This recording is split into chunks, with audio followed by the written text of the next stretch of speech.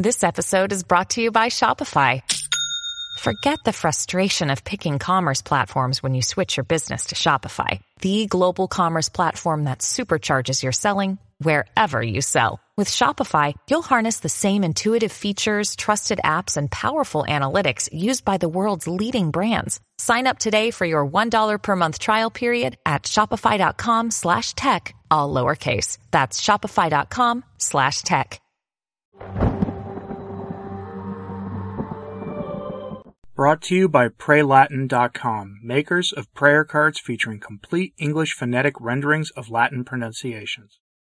Francis gave an address to a media conference that on the surface sounds pretty good, but is filled with his usual vapid, culturally Christian, but otherwise inoffensive talk about playing nice with the world, and has led to some commentators to really ask the question, is the church the light of revelation, or is the world the light of revelation for the church?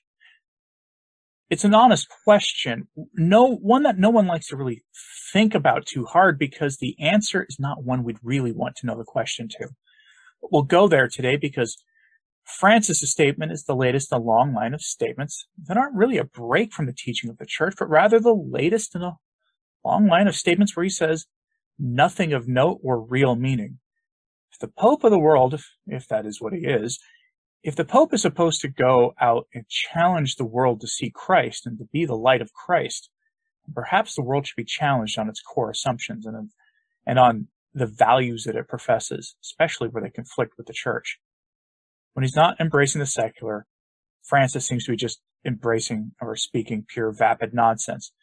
All while, as again one commentator notes, Francis is getting ready to scrap Humanae Vitae.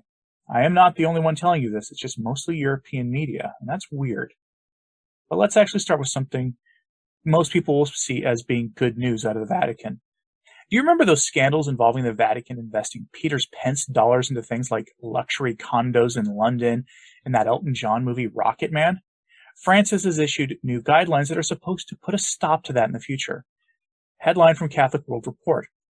New policy says Vatican investments cannot contradict Catholic teaching. I don't know what quote-unquote Catholic teaching means in relation to apostate Rome, where Pacamamas are venerated and the apostolic mass is suppressed, but this is probably good news. Rome doesn't want Rome to cause scandal with the laity's money that has been given to Rome with the intention of helping the poor. Why they're investing this money is something I still don't understand, but at least it's something. There are areas, according to this article, that the Vatican doesn't want its money invested in, and you can guess what they are. YouTube won't let me be explicit about it, but they are areas that will just say no Catholic would either want to invest in or would at least be extremely uncomfortable investing in.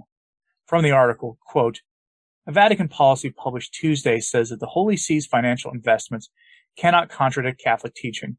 Policy stipulates that Vatican investments should be, quote, aligned with the teachings of the Catholic Church, with specific exclusions for financial investments which contradict its fundamental principles, such as the sanctity of life or the dignity of the human being or the common good. The guidelines also say that investments of the Holy See and related entities should aim to contribute to a more just and sustainable world and to generate sufficient return in a sustainable way. The policy, which continues Pope Francis's reform of Vatican finances, goes into effect September 1st. Investments will be made through APSA, the Holy See's Treasury and Sovereign Wealth Manager, and overseen by an ethics committee of 4 financial professionals headed by Cardinal Kevin Farrell, end quote. Cardinal Kevin Farrell is the American prelate who was shocked when he learned that his former roommate, Ted McCarrick, was an actual monster, and was shocked about the things that he was engaged in that a roommate of his would have certainly at least suspected at. But if he's responsible for this reform, then I guess credit where it's due. Quote, investments, the policy says, should be evaluated to ensure that they comply with the principles of the Catholic Church's social doctrine on human dignity, the common good, including the universal destination of goods, subsidiarity, and solidarity. The guidelines also exclude investments designed to be speculative or of a speculative strategy, quote, unless necessary for the efficiency of investment transactions or to hedge risk. The decision to invest in one place rather than another is always a moral and cultural choice, the policy says. Investments will be approved through an oversight committee, which was formed last month after nearly 2 years in the making, end quote. It's a good start, but at the end of the day, I'm not sure why the Vatican is investing anything into secular markets to begin with. Maybe I'm wrong. Let me know in the comments if you disagree with my hesitancy on the idea of the Vatican engaging in investments in like the New York Stock Exchange or the London Stock Exchange or wherever else they're doing this. I'm not against investments for regular people, but the church doing it strikes me as a bit weird. But let's move on. Francis has been speaking a lot lately about evil things said by the media. No, not by the secular media. He's implying that it's Catholic commentators and a Catholic outlet who disagrees with him. That's reassuring. It's always reassuring when the Papa Papa starts talking about wanting to control the voices of those who criticize him. And he's not doing it by saying explicitly, let's control Catholic voices. He's doing it by talking about needing to be more peaceful and spreading niceness through the world. Headline from asianews.it. Pope tells Catholic communicators to develop a critical sense against those who pollute the media. Francis sends a message to Cygnus Association, set to hold a Congress in Seoul next month. In it, the pontiff urges participants to help young people sift the truth from falsehoods and include communities that are currently on the margins of the digital world. Ah, yes, polluting the digital media, and he's not talking about the kinds of impurity you find on the internet that are Sixth and Ninth Amendment, or rather Sixth and Ninth Commandment violations either. From the article, quote, in a statement published by the Vatican Press Office, the pontiff notes the serious ethical questions raised by digital, above all social media, and the need for proper discernment by communicators. He also welcomes the choice of Seoul as the venue for the meeting. Nevertheless, he also points out how the use of digital media, especially social media, has raised a number of serious ethical issues that call for wise and discerning judgment on the part of communicators and all those who are concerned with the authenticity and quality of human relationships. Sometimes and in some places, media sites have become places of, we'll just say, anger and naughty speech and news that's not real. For Pope Francis, the fight against disinformation must be one of the tasks of Catholic communicators. To this end, he urges them to assist people, especially young people, to develop a sound critical sense, learning to distinguish the truth from falsehood, right from wrong, good from evil, to appreciate the importance of working for justice, social concord, and respect for our common home. I would also encourage you to consider the many communities in our world that remain excluded from the digital space, making digital inclusion a priority of your organizational planning. In doing so, you will be making a significant contribution to the spread of a culture of peace grounded in the truth of the gospel. End lengthy quote. He even finished the address by promoting his silly synod on synodality, that fake meeting of the church on a global scale with a predetermined outcome to secularize the church even more than it's already been secularized, which may result in the full realization of the ape of the Church of Catholic prophecy, that universal church of man that Pope St. Pius X warned us about more than a century ago. But rest assured, Francis, many of us, myself included, are working to promote peace and justice and the truth. Just know that, Francis, that's what we're doing. You just don't like what we might have to say on the matter. Francis's words in the media sound nice on the surface if you don't really think about them too hard, and to a degree they are, but in substance they mean precisely what? Absolutely nothing.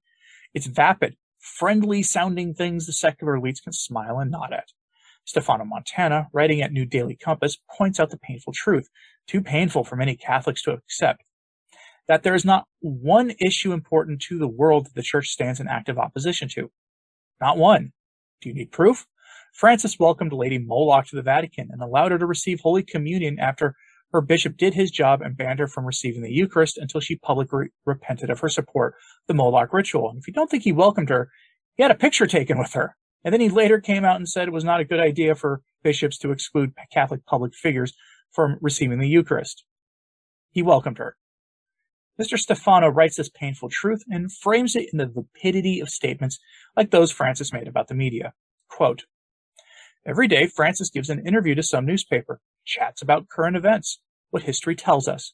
He does not judge except in the light of some opinion. This, too, linked to what is in the news. He does not judge in the light of a doctrine removed from the news. He takes note of what happens. He asks questions. He throws a few stones into the pond, counting on the press to produce some new ripples. Cardinal Martini's expression. Cardinal Martini was the leader of the St. Gallen group before Francis. He was supposed to be Pope after John Paul II if he had passed in the 90s, but that never came to pass, for some context.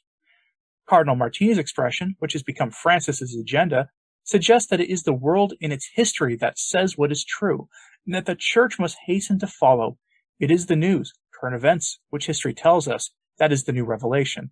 One of the themes of the Church's delay was, for the cardinal, the morality of the flesh. And indeed, the Church of Francis is racing to make up lost ground. The Pontifical Academy of Social Sciences. Sorry, I can't say that without laughing at the idea of the Pontifical Academy of Social Sciences. I'm sorry. The Pontifical Academy of Social Sciences is opening up to chemical barriers to being fruitful and following God's great command to multiply. And homologous fertilization and some agencies are predicting a forthcoming encyclical by the Pope on the subject. Francis will certainly change the traditional teaching on the subject. No point in kidding ourselves, and the reason will be only one. What is in the news, current events, what history tells us is different, and we must take note. Morning prayers are the press review. Since today very few put into practice the teachings of Humanae Vitae, and apparently even Catholic couples use these illicit banned methods, then the Church must change its teaching. It is effectivity that dictates the law. End quote. Precisely right. He perfectly described how Francis addresses issues of conflict between the Church and the world. He always sides with the world. When Catholics fail to live up to the standards set by the Church, he changes them to fit to the world. It's precisely right. As he says, the way the world goes must be the way the Church goes. It's the inversion, the diabolical inversion of the traditional understanding summed up in the familiar phrase, as the Church goes, so goes the world. This maxim, this classic maxim, helps make sense of the state of the world today. The world won't get any better until the Church gets its house in order. I passed on Father Ripperger's message on that topic on Wednesday, and it makes sense. The crowd in Rome are doing just the opposite, trying to save the world by making the Church more like the world. And instead of writing the course of the Church, Francis wants Catholic media to play nice. Vapidity upon vapidity. It's enough to make any sensible Catholic sick when they think about it. But again, I might be wrong. I have been before. You might disagree with my assessment that Francis is giving vapid statements to Catholic media. So let me know what you think about this in the comments, please. All sources are on my sources website at returntotradition.org, and the posts are the same title as this podcast episode. I'd post them here, but our hosts don't like you putting up things that have competing ads on them, and things like VaticanNews.va and AsiaNews.it have ads on their website. So my sources site does not have ads on. But let me know what you thought about this in the comments. Please like and subscribe if you haven't. It really does help. Share this on social media if you can. That helps a lot. And as always, pray for the Church. I'm Anthony Stein. Ave Maria.